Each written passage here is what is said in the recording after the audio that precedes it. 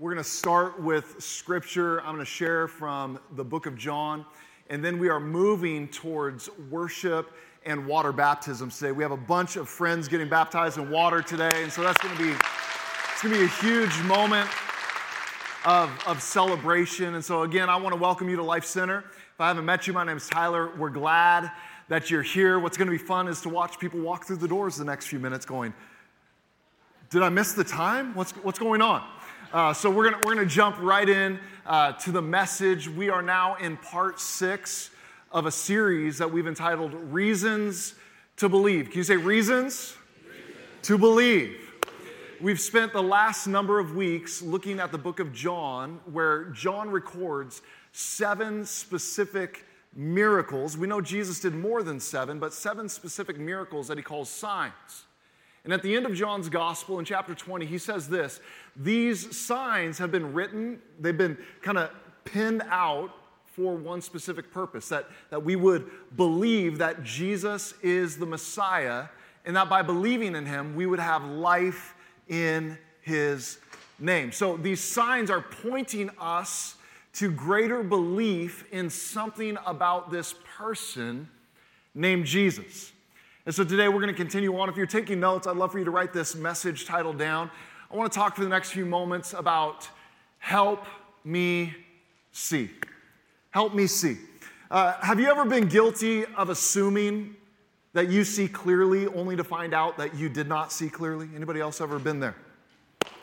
One of the part-time jobs that I had when I was in college, I parked cars. I was a valet parker. Now, I have to say that because anytime I've said that without saying parked cars first, people hear me say that I was ballet, and I was never in the ballet. I valeted, okay? So a lot of difference there. But this was the late 90s, early 2000s, and at that time, backup cameras were kind of a rare luxury in cars. And so each day, my job, my role was to get people's car, take it, park it. We were trained how to back cars in, using the mirrors and kind of looking over your shoulder. But this one day, this one afternoon, I lucked out because I had a very nice luxury car that I had to park. And this luxury car had a backup camera, which, by the way, my 1990 Nissan pickup truck did not have. And so I'm driving this car kind of around the lot. I take a couple of extra laps just because, as a college student, I don't get to drive cars like this very often. I go to back the car in, and I'm looking in this beautiful rear view backup camera screen, and I'm thinking, man, this is awesome. I can see everything. And I'm just there kind of backing up. I'm looking at the screen, and all of a sudden the car stops. Not because I used the brakes. And I'm trying to figure out what just happened. I look up in the rear view mirror and over my shoulder, and I see a cement post that I did not see in the backup camera. How many know that's a tough conversation to have with your boss as a college student? Thankfully, our company had insurance for things like that. But I learned a lesson that I don't always see as clearly as I think I see. And just kind of spoiler alert here, today this is going to be one of those messages that it's going to be very easy for many of us to go, man, this would be a great message for so-and-so. Man, you know who I wish was here to hear this message is so-and-so. And this could easily be one of those messages. Why? Because many of us, we have this assumption that we see clearly. It's funny, when it comes to the idea of sight, we have a lot of metaphors in our culture that we use. You've no doubt used one of these metaphors at some point. Maybe you've said this: they are as blind as a... Okay, so you've said it. There's blind as a bat. Or maybe you've said this: I'm blind without my glasses. Anybody ever said that about yourself? I'm blind without my glasses. What's funny, I recently went in to get my eyes checked. And the reason for this is I thought we had issues on all of our screens around here and at home. In fact, I was in a few meetings and I found myself kind of standing up, walking a little bit closer to a screen where I was trying to read information off. And I said to somebody, our team should probably look at this screen because it's a little bit fuzzy and blurry. And people are looking at me like, Tyler, you're crazy. And I went into the eye doctor and he gave me some devastating news. He looked at me and said, Tyler, you're getting older. And I said, I rebuke you in Jesus' name. It's like, how dare you? And he goes, no, Tyler, what you need, there's some correction that needs to take place. And all of a sudden, he goes through all the processes, and it was like high def. I put these on, and I'm like, wow. I did. In fact, I spent the last year not even knowing there was people in the room, so it's good to see you guys.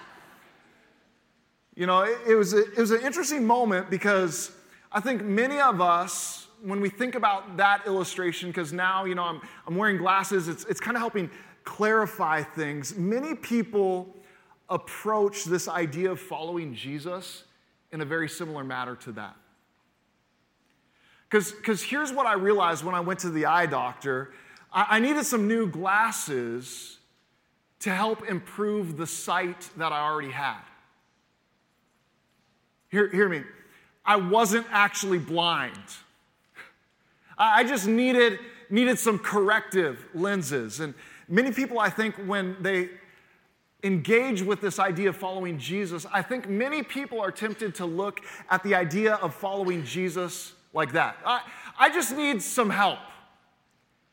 I can see, I need some improvement. I need some corrective lenses. And I think especially in the modern time and the modern culture that we live within, we're convinced, many of us, that we see accurately. We have access to 24/7 news, which, by the way, I don't know if that's a good thing or a bad thing. I think I know where I land on that. But we have access to more information than we know what to do with. Not only that, we have instant connection to global realities. And that leads us to this sense of, well, Tyler, I see the world clearly.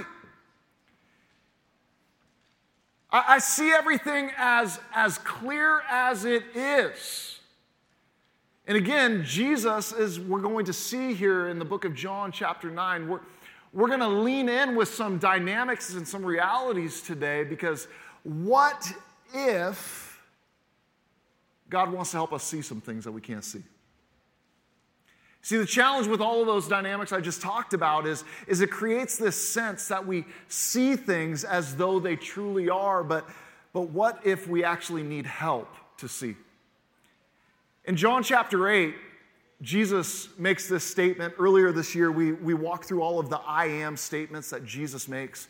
In John chapter 8, verse 12, Jesus makes this statement during one of the feasts taking place in Jerusalem. He says this, I am the light of the world. Jesus doesn't say, I am a light amongst many lights. Hey, I can come alongside of you and help you see a little bit more clearly. He actually says something. I am the light of the world. And then he goes on to say, anyone who follows me will never walk in darkness, but will have the light of life. See, this matters because what this implies is if we have Jesus, we actually will find the ability to see. But if we don't have Jesus, we actually will remain in darkness. In a moment, we're going to read a story about a man who was actually born blind. In other words, the only reality he actually knew was darkness. His entire life, darkness. You see, today, I think it's important that we understand we all have a choice. We have a choice. Number one, we can either recognize our blindness and receive sight, or we can remain convinced that we see clearly and reject sight. And this is a tension that we live within because, again, many of us today, maybe we walk through these doors, maybe we tune in online and we go, Tyler, I don't know what you're talking about. I see fine. I see everything as clear as possible. But again, in this story, we're going to learn some things about Jesus and about who he is as the light of the world. And so again, every single person in this place, we have a choice. We can recognize this dynamic of blindness in our lives, or we can choose to reject that idea and remain convinced that we see clearly. But in doing that, we will continue on in a blind state. So let me ask this question for us to consider over the next couple of minutes that we have. What does God want you to see clearly that you cannot see right now? Look with me to John chapter 9. John chapter 9, we're going to read a good portion of this chapter. And by the way, the reason why we take time to open this book and look into these words is because the only authority that anybody who stands on the stage has is from this.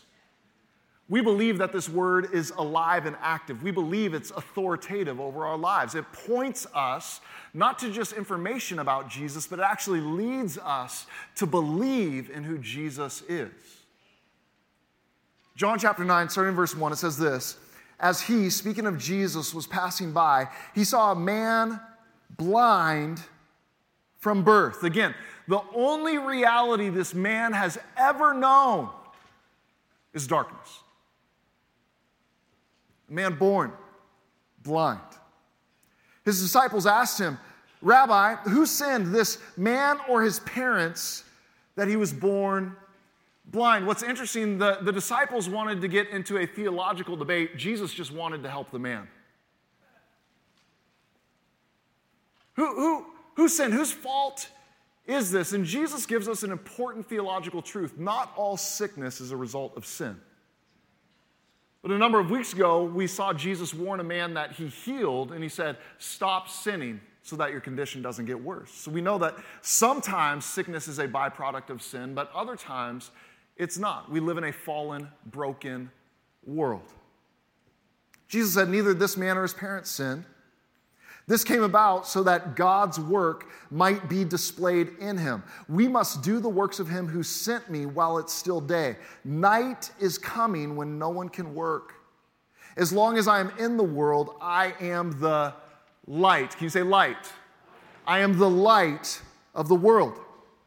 After he said these things, he spit on the ground, made some mud from the saliva, and spread the mud on his eyes. Can we just let that sink in for a minute? You ever had God maybe show up and do something you weren't expecting? This would be one of those moments, right? And I'm guessing at this point, like after the fact, he was probably glad that he couldn't see Jesus doing what he was about to do.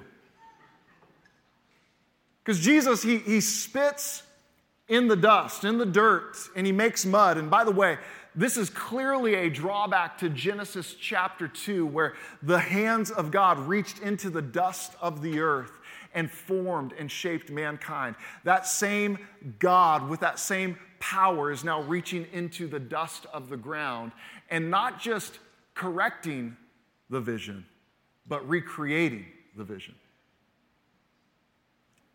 Jesus spits, makes the mud, and notice that he spread the mud on his eyes. Some of us, we get agitated when we get a little speck of dust in our eyes. Imagine a mud pie on your eyeball for a second. And then verse 7, go, Jesus told him, wash in the pool of Siloam. Siloam, the pool, was all the way down at the bottom of the city of David, so he had to leave the temple area, make a journey down, which would have taken some time and effort. And imagine the agitation that you're feeling in your eyes and the motivation you would feel to get that out of your eyes.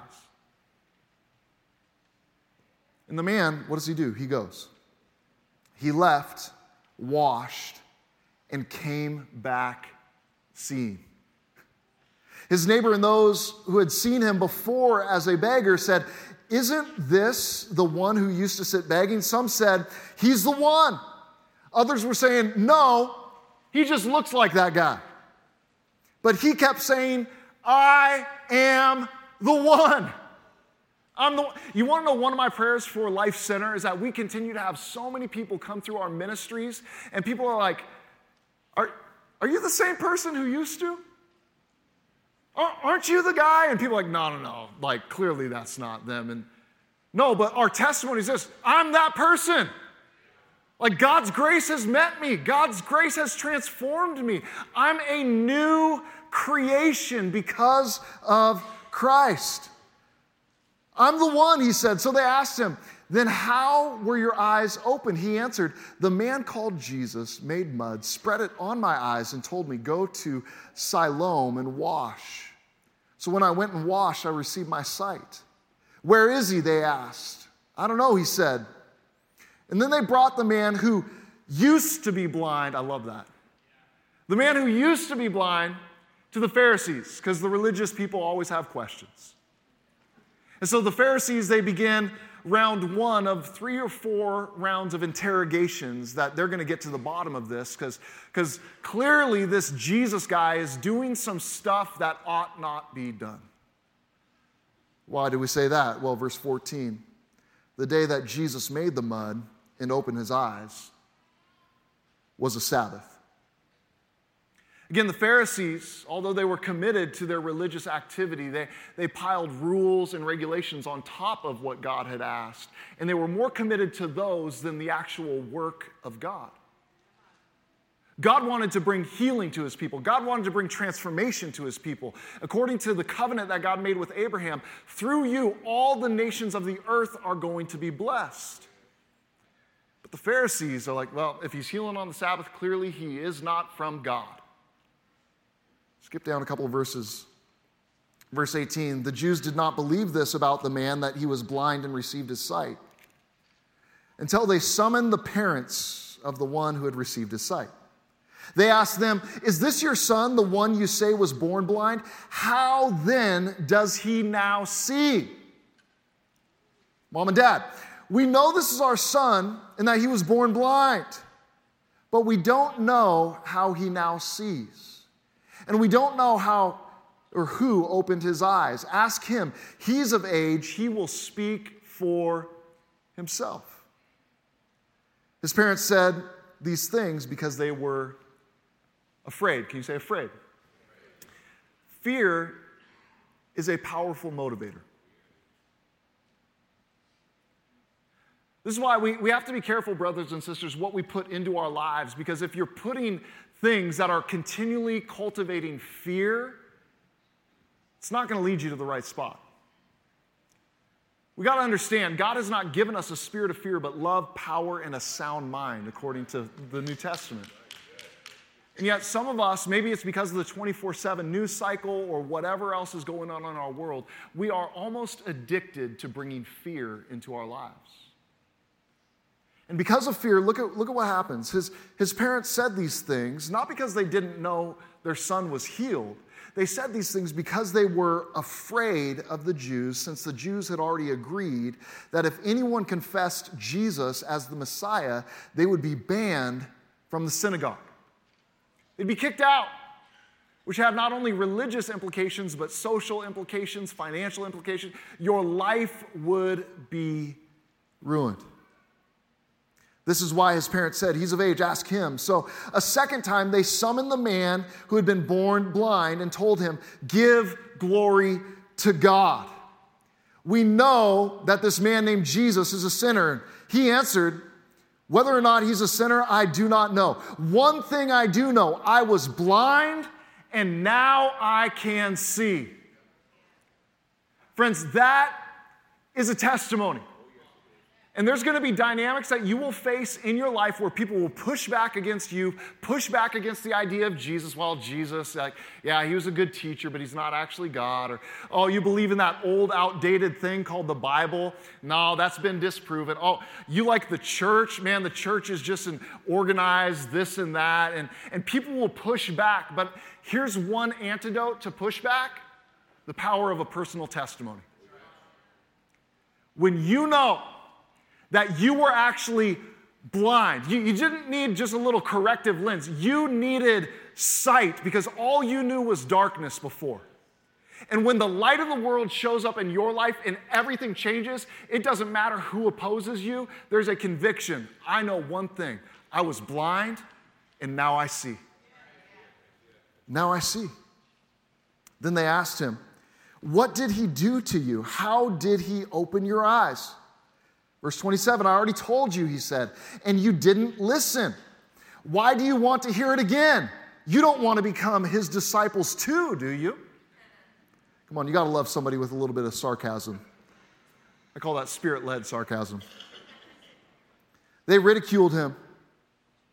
You're this man's disciple, but we're Moses' disciples. We know that God has spoken to Moses, but this man, we don't know where he's from. This is an amazing thing, the man told them. You don't know where he's from, and yet he opened my eyes. You claim to follow Moses, but you miss it. Like Moses pointed to Jesus. He's the fulfillment. He's everything we've been looking for, and you don't get it. Skip down to verse 35. Jesus heard that they had thrown this man out of the synagogue.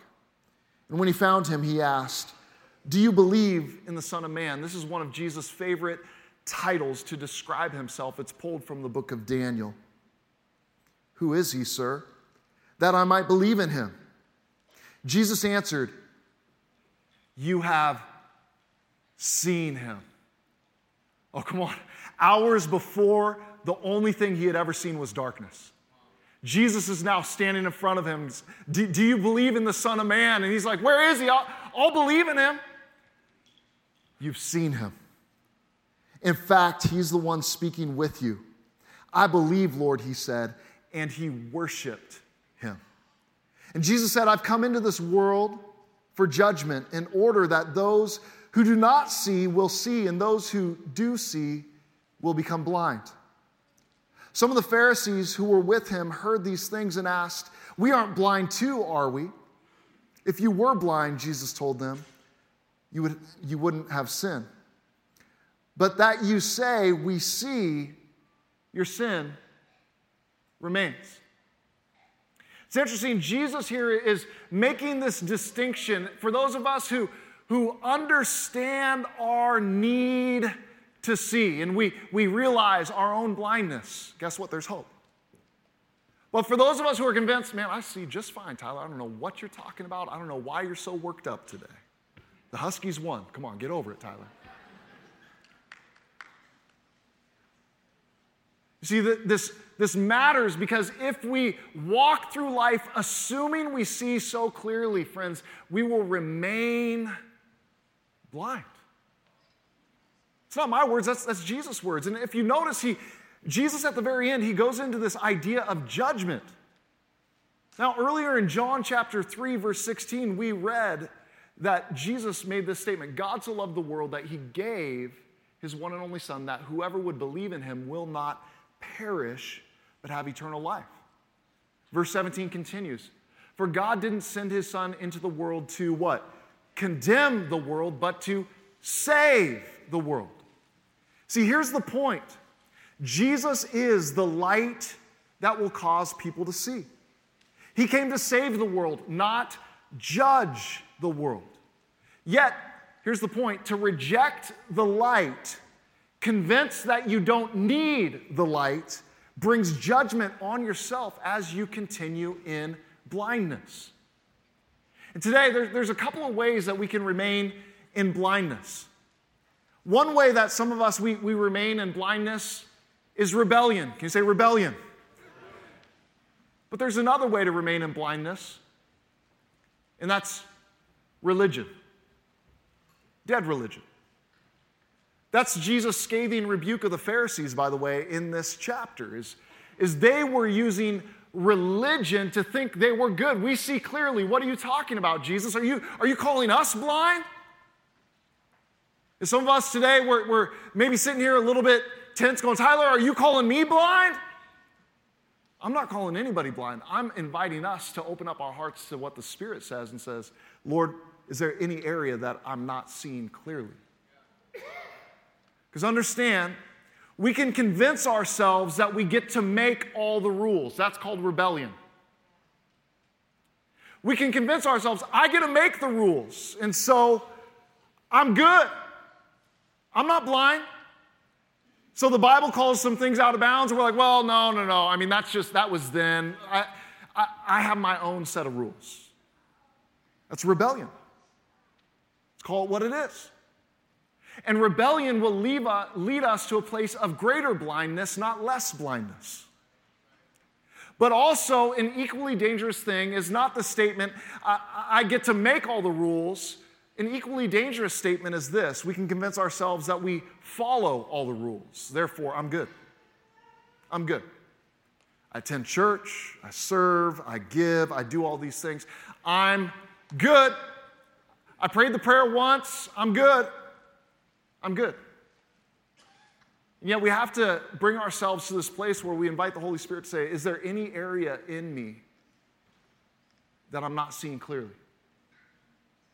A few thoughts for you today. Number one is this: you can't see without light.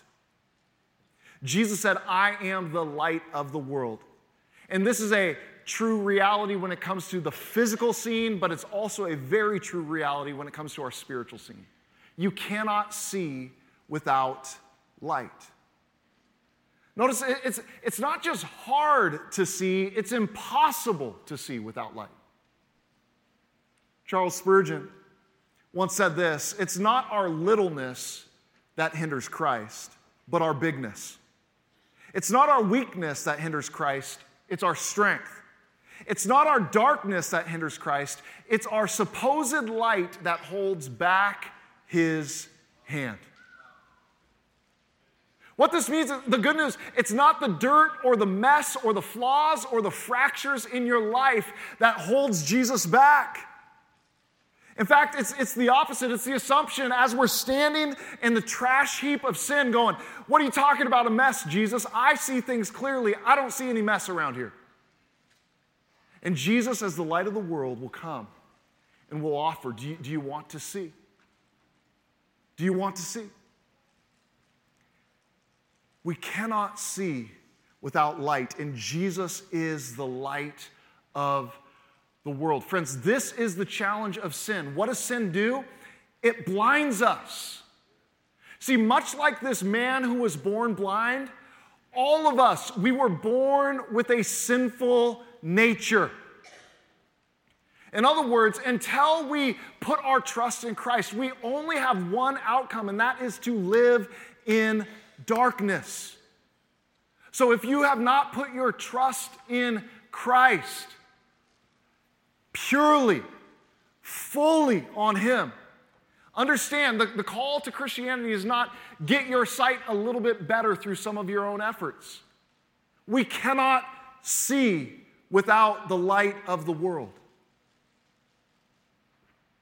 You see, sin, it blinds us, but it does something even more dangerous or insidious than that, because sin, it not only blinds us, it convinces us that we see right. So while I'm blind, I'm assuming, man, I see just fine. What are you talking about, blindness? What are you talking about that I need to see differently? This is the danger of sin. This is what sin does. And the problem with sin, friends, it's not just your activity. It's not just the things that you didn't do that you should have done, or the things that you shouldn't have done that you ended up doing. It's actually in the fabric of our humanity, and there's only one solution to it. His name is Jesus, and He lived the life you couldn't live. He died the death we all should have died, and I have good news. He rose again, and He's alive today. He is the light of the world. We can't see without light. But second, understand this: only people who recognize their blindness long for sight. So for those of us who are maybe tempted today to kind of cross our arms and go, man, I wish so-and-so was here. For those of us who are tempted to say, well, yeah, Tyler, I raised my hand, I prayed the prayer a couple of weeks ago, I'm good. Well, you're good. That's saving faith, but But again, is there any area in our lives where God wants to bring clarity, where we're walking in blindness? It's the only people who recognize their blindness, they long for sight. Have you noticed we don't long for things that we are convinced we have no need of? There's not been one moment in my lifetime that I've longed for country music.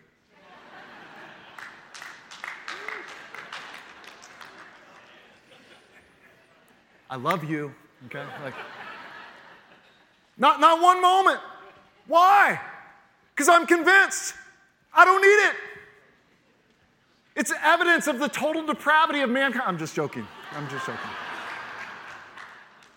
Only people who understand they're blind long for sight.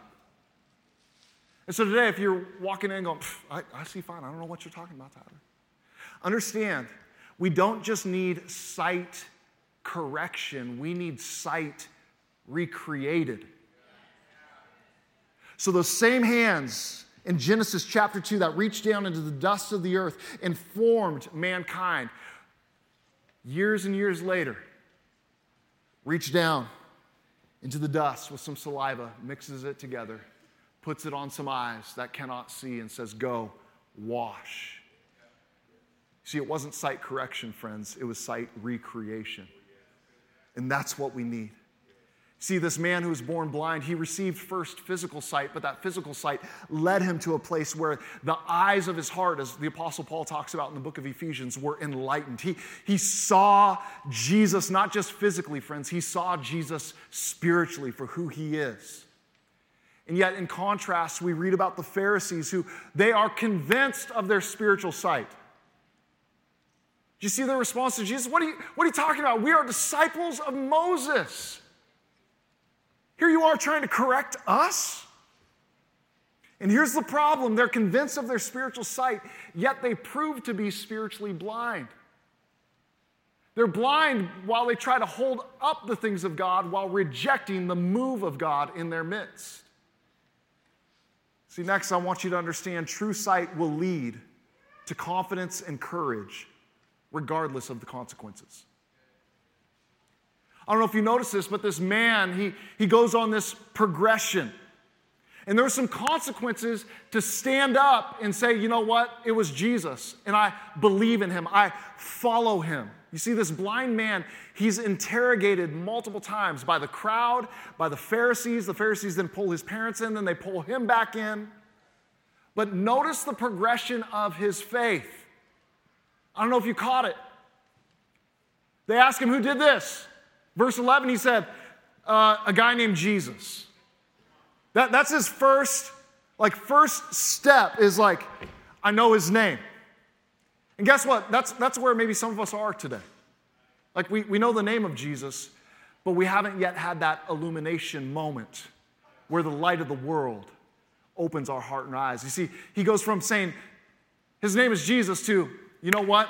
He's a prophet. He's sent by God. Now it's making pretty good progression. But not quite all the way there. He then says in verse 27 through 30 that he's the one who healed me and I'm his disciple. In other words, he's my rabbi, he's my teacher, he's taken another step. But then it all culminates when Jesus finds the man in verse 35 and he says, do you believe in the Son of Man?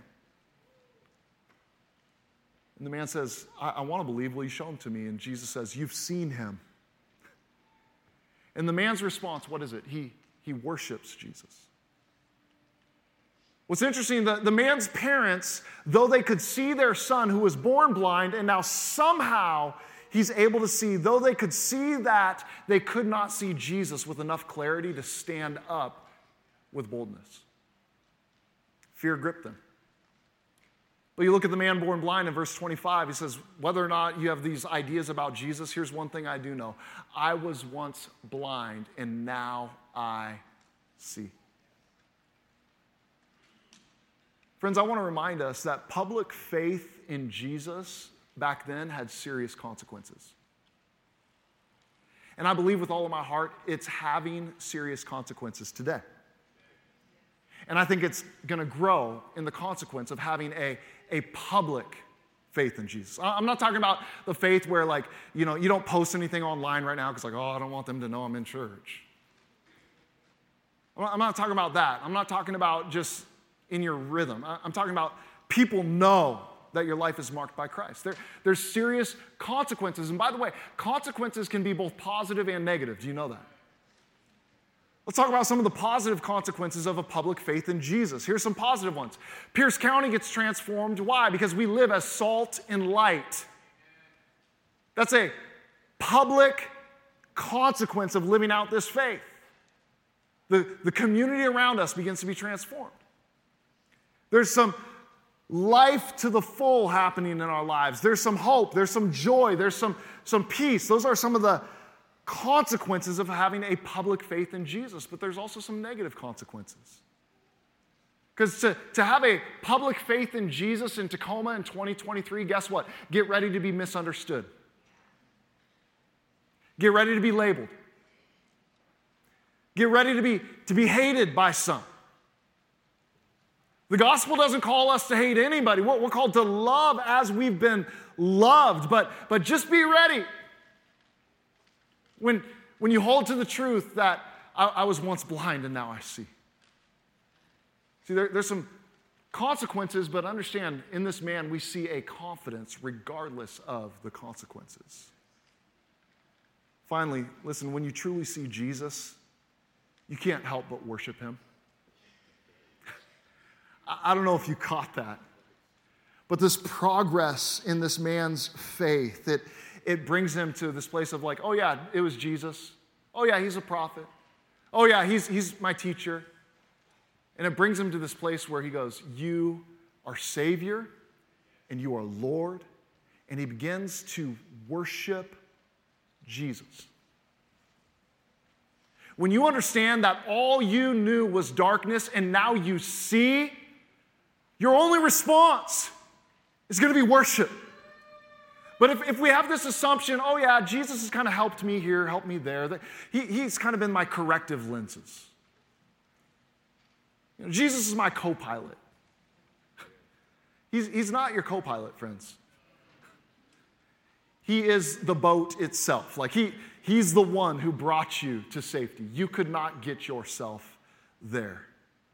See, the man born blind knew nothing but darkness, but now he sees the light of the world for who he truly is. And if you notice, Jesus doesn't tell him to stop worshiping.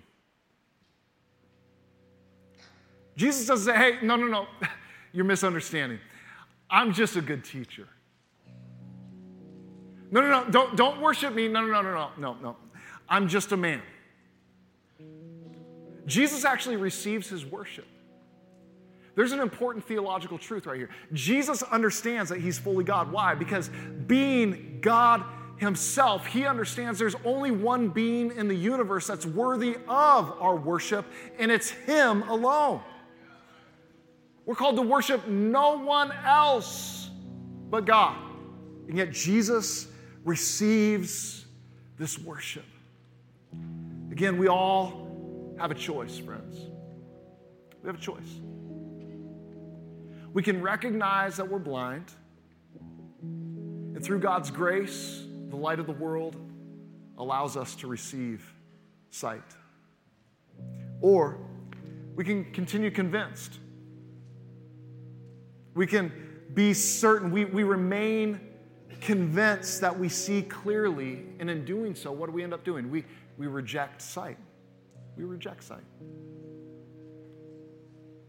I was really young when I put my trust in Jesus. I was in the lower gym here at Life Center.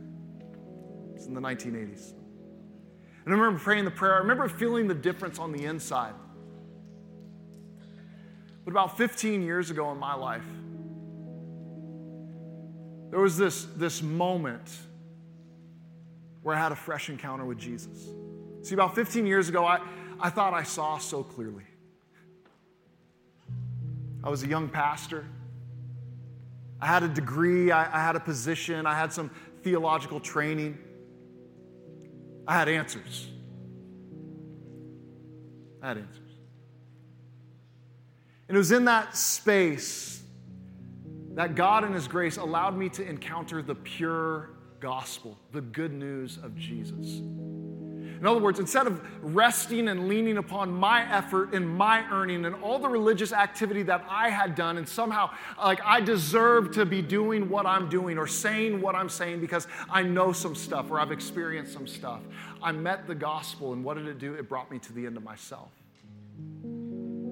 I realized, though I've been following Jesus for a long time, I still had some blindness. And my goodness, I didn't just need some corrective lenses, friends. I needed my sight to be recreated. I needed the hands of the Creator to reach in and open up what was blind. And Jesus, what did He do? He met me in that place. He met me in that state. And He lovingly began to renew my sight. And now, every day, I try to live in a place where I say, Lord, help me to see. Help me to see the way you want me to see. Don't let me get to that place where, since I'm convinced that, well, I follow all the rules, so I'm good. Or no, I get to make the rules because I want to basically be in control. See, rejecting both of those things, because why? Both of those things are anti-gospel. The gospel is God has done for us what we cannot do for ourselves. Jesus is the light of the world. And in a moment, collectively, we're going to stand to our feet because we have a lot of brothers and sisters today who are going to publicly declare exactly what we're talking about. Because the moment you step into this baptism tank, it's a public declaration. I was once dead in my sin, but I've been raised up to new life. I was blind, and now I see. Come on, anybody remember the words of that old song, Amazing Grace? Amazing grace, how sweet the sound that, what? Saved a wretch. Not like, I kind of had some issues. Isn't it funny how we try to like pretty up our testimony? I wasn't that bad. I wasn't that blind. Amazing grace, how sweet the sound that saved a wretch like me. I once was lost and now I'm found, was blind and now I see.